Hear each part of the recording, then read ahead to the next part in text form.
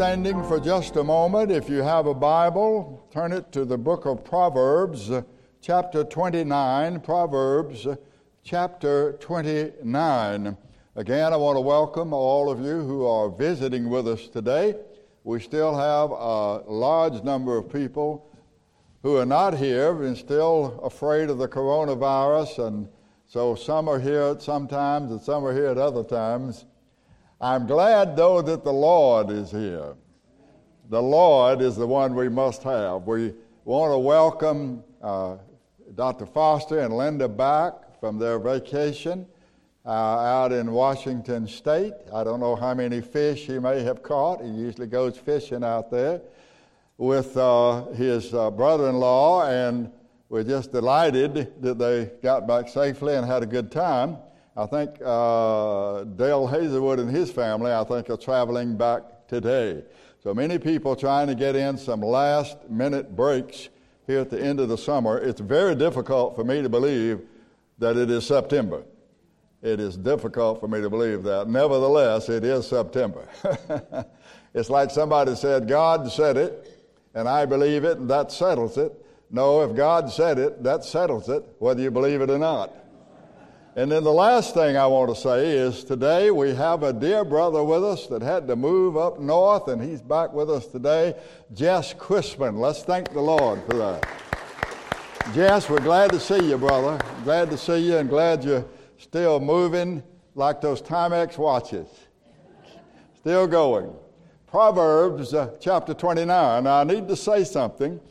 For those of you who are visiting, we've been studying the story of Joseph in the Bible, but often on the first Sunday of the month I interrupt the series and bring you a topical message, and that's what I intend to do today. Proverbs chapter 29 says in verse 1, and I'm reading from the King James Version. I'll give you some other translations in just a moment. He that being often reproved hardeneth his neck shall suddenly be destroyed, and that without remedy. May the Lord add his blessings to the reading of his word, and let God's people say, praise the Lord, and you may be seated. Many, many years ago, an old evangelist named Rolf Barnard, not Ralph, but Rolf, R-O-L-P-H, Rolf Barnard, was preaching on the subject, the God of the Bible kills people.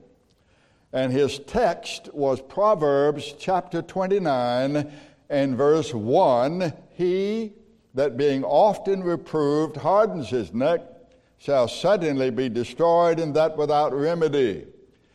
The New King James Version has it this way. He who is often rebuked and hardens his neck will suddenly be destroyed, and there is no remedy. The New Revised Standard Version has it this way. One who is often reproved, yet remains stubborn, will suddenly be broken beyond healing. Well, after Brother Barnard's message, somebody approached him and said to him, my God wouldn't do that. To which Brother Barnard replied, I suspect your God wouldn't, but the God of the Bible will. It was the same Rolf Barnard who in the 1950s, very much like an inspired prophet, correctly predicted the demise or the death of many of the cardinal doctrines, many of the main doctrines, major doctrines of Scripture among evangelicals. That is, Rolf Barnard predicted that many major doctrines confessed by Christians since the first century would be soon denied and explained away in mass. And he said the very first one to go would be the doctrine of eternal punishment, the doctrine which we call the doctrine of hell. Now, the increasingly modern attitude toward divine punishment for sin is, my God wouldn't do that. But I must agree with Brother Barnard that the God of the Bible will. I think he was right on the money. But 25 or 30 years later, after he made that statement, leading seminaries began to deny cardinal doctrines: the virgin birth of Christ, the vicarious substitutionary death of Christ, the resurrection of Christ, and the doctrine of eternal punishment. In fact, the doctrine of hell, or the doctrine of eternal punishment, was the first to go. Now, one of the leading proponents of some of these modern radical denials of Scripture was a Swiss Protestant theologian, passed away in 1968, by the name of Karl Barth. Karl Barth set forth a certain theory, which I'm going to expose you to this morning, called universalism. There are two of these schools of thought that have become prominent today. You don't hear pastors, preachers, teachers, folks that say they're teaching Scripture, theologians, name them, but in fact that is what they are teaching. One is universalism, another one is annihilationism. So let's look at annihilationism. Annihilationism teaches that after the last judgment, all unsaved human beings, all fallen angels, and perhaps even Satan himself will be totally destroyed so as not to exist. That is, their consciousness will be extinguished rather than them suffering everlasting torment in hell. Now, the basis of that doctrine is that a gracious God who is all-powerful will not allow anyone to suffer forever in hell. The internet answer, I went on the internet and asked, what is eternal torment? And the answer I got is, quote, the doctrine of eternal torment represents our loving God as an implacable tyrant. That is the answer that I got. Annihilationism teaches that when this thing is over, God will annihilate all of those who did not believe upon the Lord Jesus as their Messiah, as their Christ. There will be no eternal punishment. The justification for such a doctrine as annihilationism is simply an appeal to sentimental reason and not to Scripture. In other words, the reason of man is made to be the infallible rule of what is fair and what is right, and not the will of God, and certainly not the will of God as revealed in Scripture. This is annihilationism. Now, the second one, which Barth had a lot to do with, is universalism. Universalism is the teaching that the salvation of all souls will occur. The belief in the salvation of all souls. That is, that all human beings, and some say even the devil himself and the fallen angels, will eventually be saved, will be reconciled to God. And many in today's world embrace all religions. Such a person is called an omnist, O-M-N-I-S-T. You know, down in Atlanta you have the Omni, the all-embracing basketball court, I think it is. And so omnism recognizes and claims to respect all religions and all of their gods or the lack thereof. Now again, we must remember that these schools of thought and many others do not find justification in the Bible, but simply in the choice to believe these types of teaching. We must remember also that there is a vast difference. There are vast differences, I should say, between faith and between belief. Belief rests upon the will of man and the reason of man and the choice of man. Faith rests upon the will of God and the revelation of God and the choice of God. The will of man and the choice of man rest upon limited knowledge and limited unbelief. But the will of God and the sovereign decision of God rest upon the infinite knowledge of God and the perfect justice of God. Men cannot even see into next week. In fact, I can't even see into this afternoon. I don't know what's going to happen this afternoon, but God sees into eternity from eternity. Men look upon the outward appearance, but God looks upon the heart. Belief pits self against God. Faith believes God. What does the Scripture say? I hope you'll bear with me because I'm going to read several passages of Scripture for you. I'll tell you where they are. You can go back and read them in their entirety when you are so pleased to do so. Does the Scripture teach and justify eternal punishment? And if so, why does the Scripture teach such a doctrine as eternal punishment? Well, to begin, God is holy, God is righteous, and God is good. When Jesus was on the cross, he said, my God, why hast thou forsaken me?"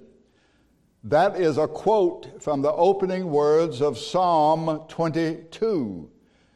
God is holy has something to do with the death of Christ for our sins. He is righteous. He is good. So let me ask you a question.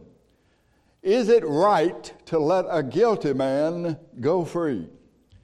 Is it right to punish an innocent man? If it's not right to let a guilty man go free, how can God let us go free? If it's not right to punish an innocent man, how could he have punished his own son? Solomon wrote in Proverbs chapter 17, verse 15, "He that justifies the wicked and he that condemns the just, even they both are an abomination to the Lord." When the Lord passed by Moses, we read in Exodus chapter 34, he said, "I am the Lord God, I am merciful, I am gracious, I am long-suffering, I am abundant in goodness and truth. I will keep mercy for thousands, I will forgive iniquity and transgression and sins, but I will by no means clear the guilty." Exodus chapter 34. Now, since God is holy, he will not punish the innocent, and he will not pardon the guilty. Since God is righteous, he will do what is right. He cannot do what is wrong. In fact, we find out what is right by observing what God does.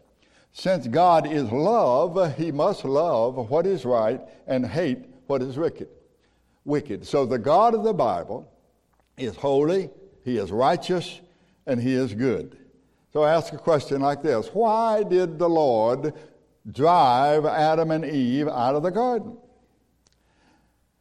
Why did he keep them from the tree of life?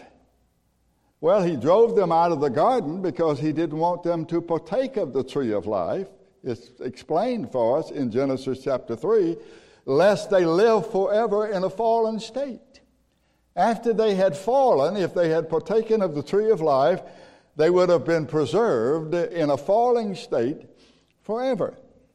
Why did God confuse the language at the Tower of Babel?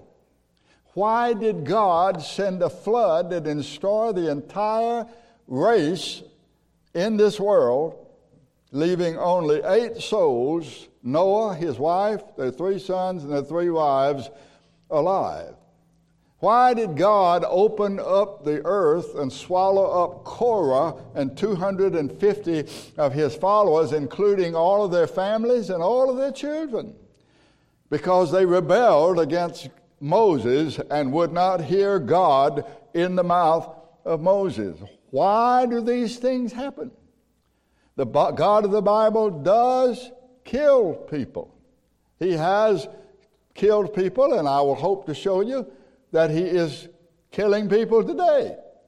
Now, that's a tough doctrine for you, but just listen to me and hear me out. One purpose of hell is to execute justice. Another purpose of hell is to reveal the holiness and the righteousness of God and to show what God loves and what God hates. Now, is eternal punishment, is the wrath and judgment of God taught in the Bible? Well, listen to these passages of Scripture. Romans chapter 1, verses 18 and 19. The wrath of God is revealed from heaven against all ungodliness and unrighteousness of men who hold the truth in unrighteousness.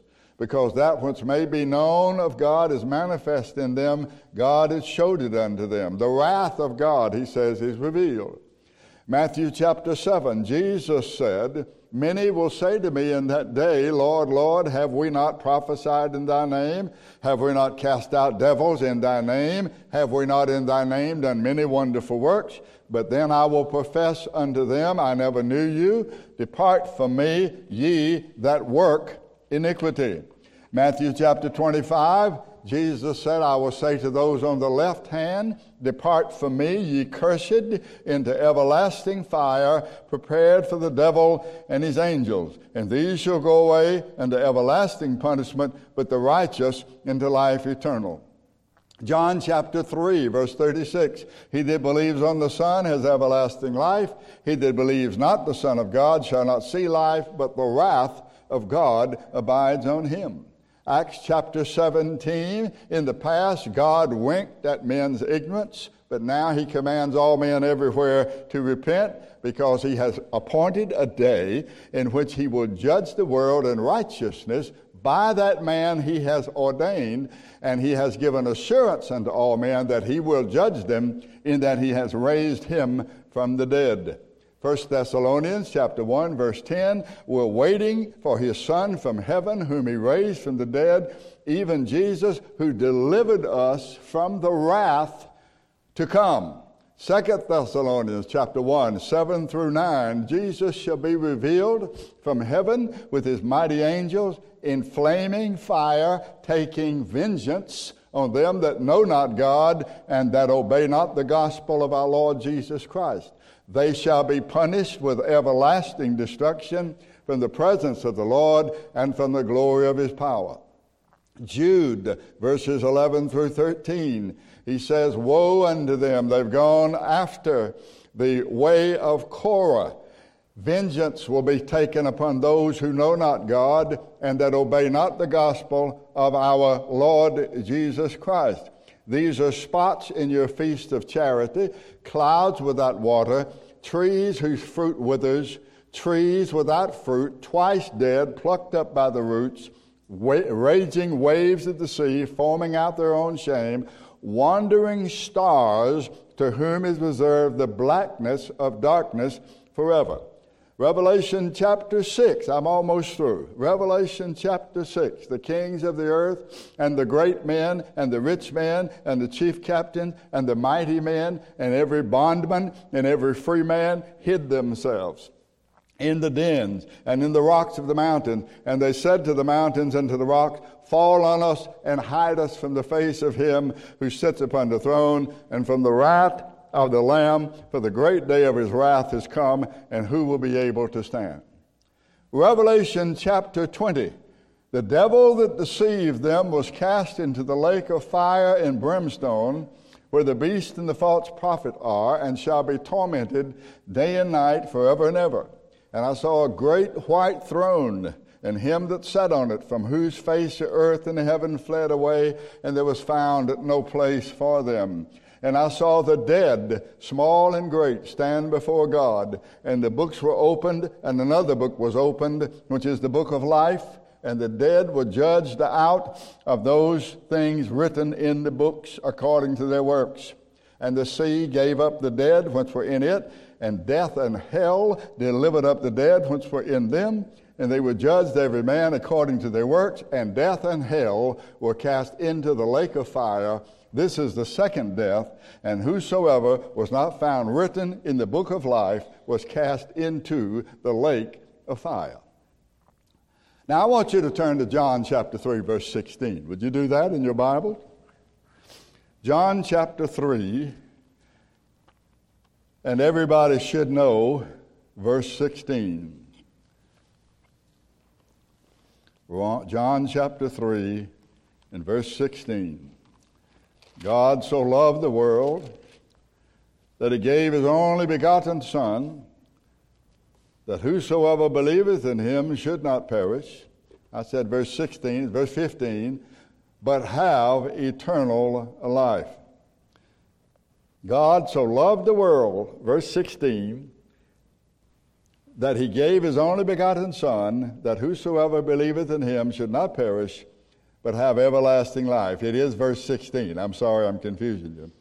John 3:16, all of you know that, I'm sure. Now, when we look at that verse, generally what is emphasized there is the love of God, and rightly so. God so loved the world. But what did he do because he loved the world? He gave his only begotten Son.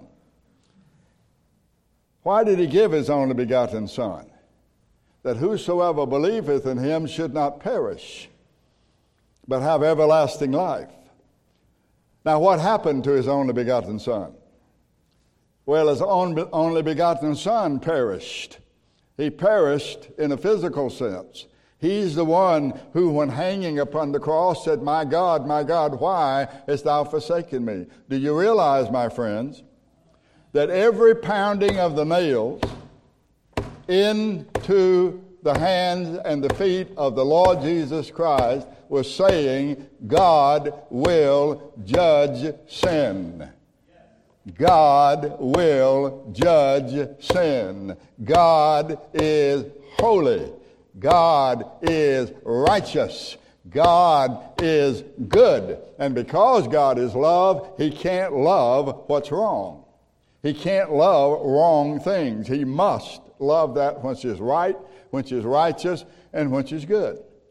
Now, if you notice, for example, verse 13, John's Gospel, and verse 13, he's talking to Nicodemus, who came to Jesus by night to ask him some questions. And he says to Nicodemus, "No man has ascended up to heaven, but he that came down from heaven, even the Son of Man which is in heaven. For as Moses lifted up the serpent in the wilderness, even so must the Son of Man be lifted up, that whosoever believeth in him should not perish, but have eternal life. For God so loved the world that he gave his only begotten Son, that whosoever believeth in him should not perish, but have everlasting life. God sent not his Son into the world to condemn the world, but that the world through him might be saved. He that believes on him is not condemned, but he that believes not is condemned already, because he has not believed in the name of the only begotten Son of God." Now look at verse 36. "He that believes on the Son has everlasting life. He that believes not the Son shall not see life, but the wrath of God abides on him." Now he tells us in verse 13 that Jesus came down from heaven. That means that Jesus is God. He tells us in verses 14 and 15 that Jesus was lifted up on the cross to save those who believe. He tells us in verses 15 and 16 that Jesus died so that we would not perish. That is, that we would not suffer punishment. What is the punishment? The punishment is eternal punishment. He tells us in verse 17 that God sent his Son to save. Now, whoever believes will not be condemned. Whoever does not believe now lives under condemnation. Men condemn themselves, verse 19. If they love darkness, then the Lord will give them what they love. He will give them a place of darkness forever. He that will come to God's light is shown what he is. That is, if I come to the light of God, then the light of God shines not only on me, but in me, to reveal to me that I am a sinner, that I stand in need of a Savior. He tells us in John chapter 5. Would you turn over to John chapter 5? Very important word, John chapter 5. beginning in verse 24. I say unto you, Jesus says, he that hears my word and believes on him that sent me has everlasting life. He shall not come into condemnation, notice this now, but is passed. He has already passed from death to life. Now I want you to know something. Coming to the Lord Jesus Christ and believing on him doesn't have anything to do with you agonizing for a week or two over your sins. It doesn't have anything to do with you crying and saying, oh God, be merciful to me, a sinner. It doesn't have anything to do with that. It has only to do with what you think of God's Son. The Scripture says, if you believe, now you may be, I had a real struggle when I came to know the Lord. I read a book called Joseph Allene's Alarm to the Unconverted. If you can ever get that book, it'll keep you up at night. If you read that book, Joseph Allene's Alarm to the Unconverted, written several hundred years ago. So I had a real struggle because I couldn't understand how in the world a holy and good God could ever receive me, a sinner, the sinner that I was. And I said last week, I see more of a need for Christ today than I did then.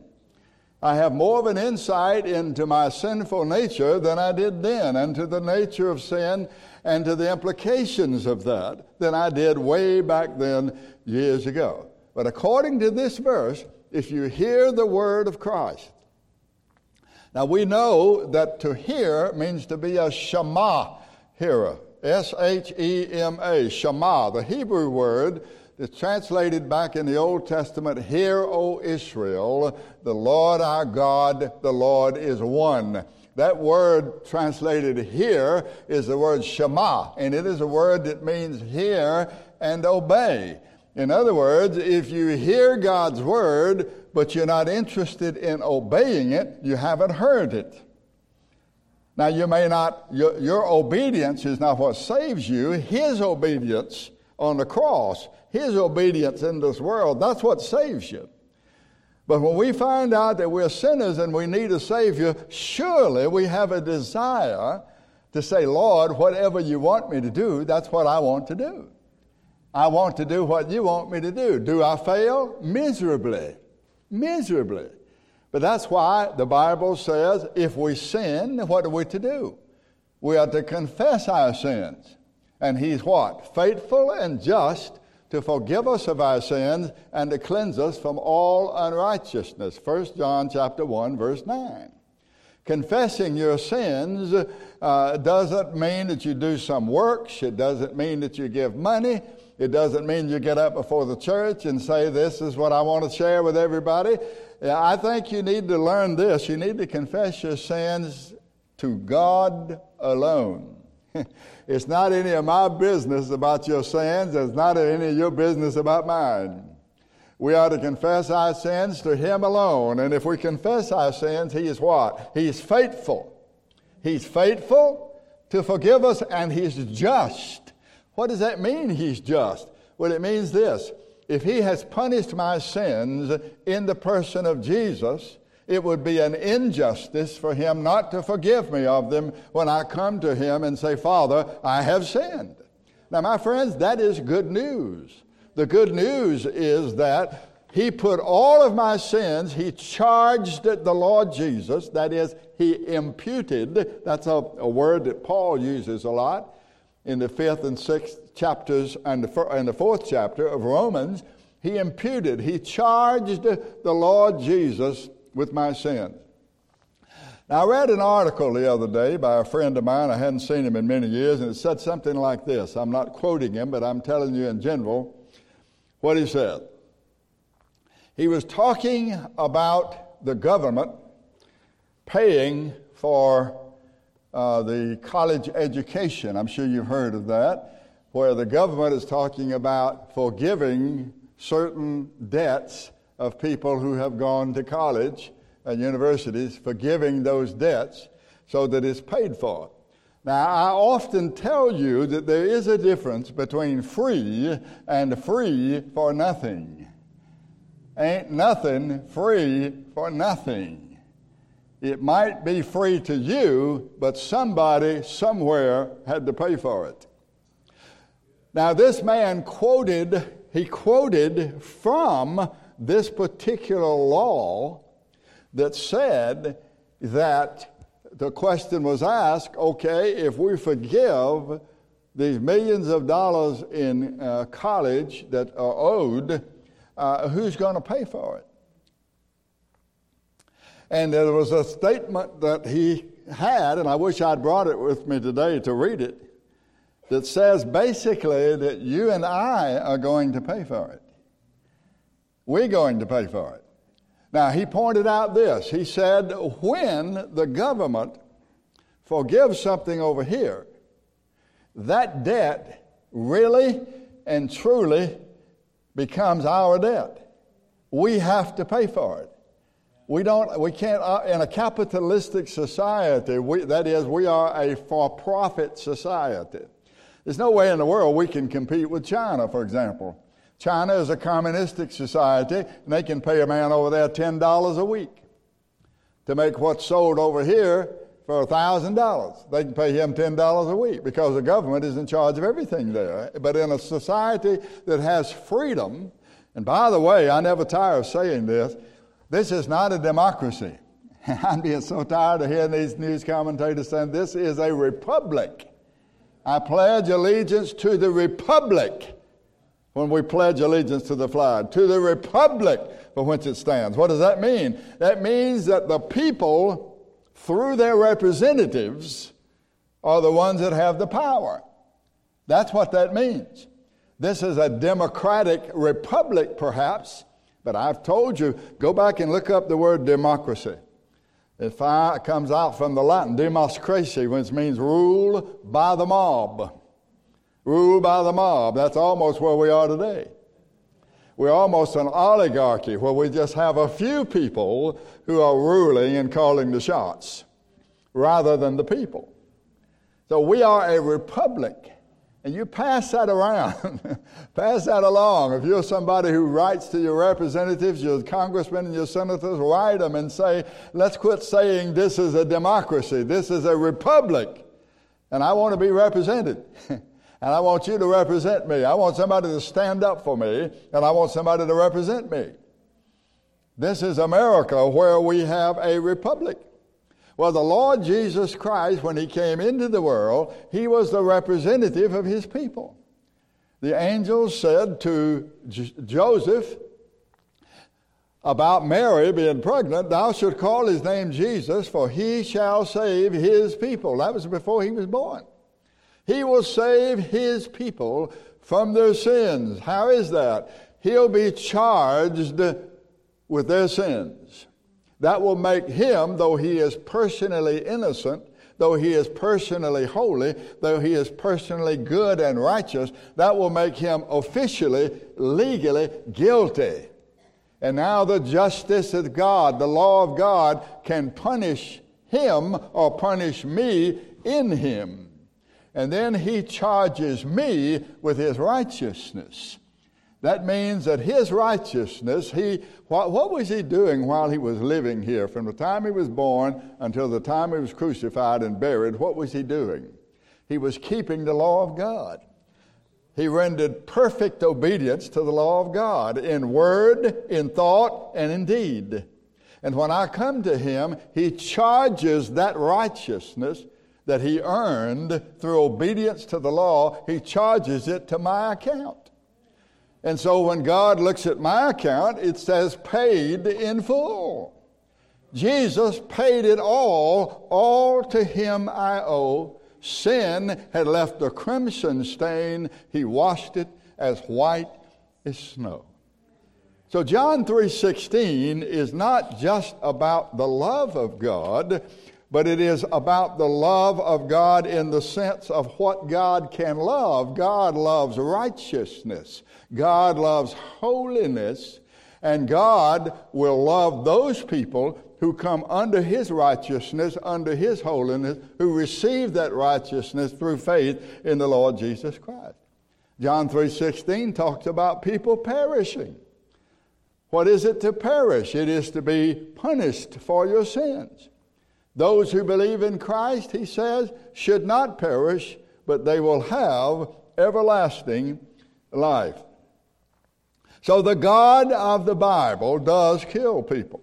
People say, my God wouldn't do that. Well, let me sum this up quickly. Do you know what happened to the two sons of Aaron? Do you know who Aaron was? Aaron was the brother of Moses.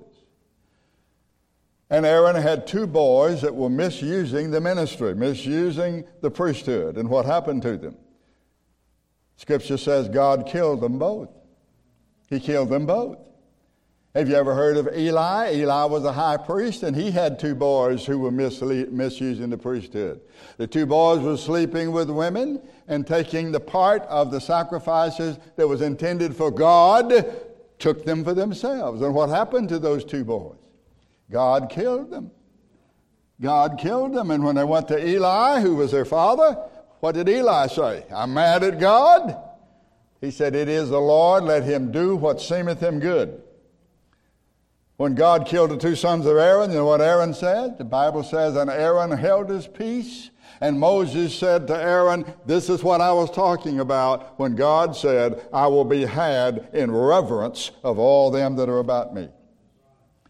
Let me tell you how good God is. He's so good that he wouldn't have anything to do with you or me unless he killed his son. I want you to turn to Isaiah 53 and I will stop. Isaiah chapter 53. We don't understand this principle, and that's one of the reasons we're confused today in the United States with regard to what used to be called capital punishment. Yes, God kills people. You say, Brother Sasser, that was in the Old Testament. Well, let me give you an example in the New Testament. When you have time, you turn to Acts chapter 5, and you'll find that Peter and the other apostles had folks coming in before them. They had sold their property, and they were going to give their money to the church to propagate the gospel. And this man named Ananias and his wife was named Sapphira, and they said, we're going to sell that little piece of land we've got out there. We want to help the church, and we want to be supporters of the church, so we're going to sell that little piece of land. And it was kind of like Franklin. About a few years ago, you could buy a condominium in Carriage Park for $50,000. That same condominium today will cost you $350,000, $450,000 and up. A little duplex just down the street from me sold for almost $600,000. We've had three houses in my neighborhood, and I live in an old neighborhood, maybe the first neighborhood, but first subdivision in Franklin. We had three houses. One of them that I know paid over $800,000 for the house. As soon as they bought the house, they brought in a construction crew to brought in a machine, tore the house down. Now there's just a vacant lot, and they're going to build about a $2 million home on that vacant lot. There's three of those things going on in my neighborhood. Just behind me, they're taking 14 acres, and they're building 18 homes that start at about $2 million and going up. All these 52 years, I've been going out in my backyard and see horses out there. Now I'm looking at $2 million homes coming out there. We're growing trees in our backyard as fast as we can grow them. They're across the back, give us a little privacy. That's what's happening in Franklin. Well, Ananias and Sapphira went down to sell that little piece of land that they had, and lo and behold, instead of getting $100,000 for it, somebody offered them $750,000. This is in Acts chapter 5. It's in your Bible. And so they came in, and Peter said, did you sell the land? Yes. How much did you sell it for? Well, it said we sold it for this much and that much, because they had gotten together and say, my goodness, we didn't know we'd get this much. And so instead of giving all the money, we'll just give a little percentage of it. We give 10 or 15%, and we'll keep the rest of it. And so when they came in, Peter said, did you sell your land? Yes, we did. How much did you get for it? So and so and so. And Peter said, how is it that Satan has filled your heart to lie to the Holy Spirit? And the scripture says the man immediately was struck dead. That's the New Testament now. That's not the Old Testament. That's Acts chapter 5. He was struck dead. He fell down dead. And it says they picked him up and took him out and buried him. And in about an hour or two later, a few hours later, his wife came in, Sapphira. And they said, what happened to the land? She said, yeah, we sold this, that, and the other. he said the same thing to her. How is it that Satan has filled your heart, the light of the Holy Spirit? The hands of those who took your husband out are here with us, and they're going to take you out. And immediately she was struck dead, and she fell down dead. And they took her out, and they buried her with her husband. My friends, the God of the Bible kills people. And if I didn't have anything else other than Isaiah 53, I would know that. And here's what I've said when I've been rambling here for the last 5 minutes. I said is that we don't understand the principle behind punishment for crimes. Suppose you live in a state where they hang people, or suppose you live in a state where they shoot people, or suppose you live in a state where they have the gas chamber, or suppose you live in a state where they have the electric chair. Okay? Now, what they do, they try to fix it up so that several people push several buttons or pull several switches, and nobody knows which switch was the one that triggered the death blow to that criminal. But here's the thing. Those people who are in there did not kill the man. Listen, God killed him. And God killed him using the law. He killed him using the principle of justice. He said in the Bible, if lawlessness breaks out and you don't get control of it, the whole land will be judged by heaven. That's where we're headed now in the United States. Because as I keep saying, we hold up signs that say we want to kill babies, and then the same crowd holds up signs and says, don't kill this murderer who's on death row. That is confusion. And we don't understand that when you carry out the law that God has given, it is God who is executing people. You don't execute anybody. God is the one who executes. And listen, God is the one who executed his own son. He executed his own son. Isaiah chapter 53. Isaiah chapter 53. It says, verse 4, surely he has borne our griefs, he has carried our sorrows. We did esteem him stricken, smitten of God, and afflicted. It says in verse 6, all we like sheep have gone astray. We've turned everyone to his own way, and the Lord laid on him the iniquity of us all. It is the Lord who said, before I'll have anything to do with Bill Sasser, before I'll let him into my heaven, his sins must be paid for. And so I'll send my own son into the world, and I'll take Bill's sins and I'll charge them to the account of my son, and then my justice will collect for Bill's sins from my own son. It is God who kills people, and he kills people because he's just. I personally believe, you don't have to agree with me here, but America is a land of sudden death. And I believe that there are people, nobody would trace all of this trouble we're having here. We're having fires, we're having floods, we're having problems and weather and all that. All you got to do is read your Bible to see who's in control of the weather. My friends, the Lord is bringing judgment on this nation because we have forgotten him. And what does the scripture say? All nations that forget God shall be turned into hell. That's what the scripture said. What we need is an awakening from heaven, turning the hearts of the children to their fathers and mothers, and the fathers and mothers to the children, and the hearts of the fathers and mothers and the children turning their hearts to God. Unless we have an awakening, we're done for. So when you read about God killing Aaron's two sons, you read about God killing Eli's two sons, you read about God opening up the earth and sending Korah and all of his family down into a pit without time to get a toothbrush or a suitcase. When you read about Ananias and Sapphira in Acts chapter 5, you might say, well, my God wouldn't do that. But I answer, I suspect your God wouldn't, but the God of the Bible did, and the God of the Bible does, and the God of the Bible will. And this is why America is the land of sudden death, but this is also why we have a Savior. We have a Savior because God took care of our sins in the person of His Christ. And if you don't have a God like that, your God cannot save. Your God cannot save, your God cannot reconcile, your God cannot bring you to Himself, because you would still have sin upon you, and He would have to punish you because you'd still be guilty. The Scripture says He will not pardon the guilty. And the only way that can be is if I'm pardoned in the Lord Jesus Christ and charged with His righteousness. Otherwise, I can look forward to eternal punishment. May the Lord add His blessings to the teaching of His Word. Now, we're going to have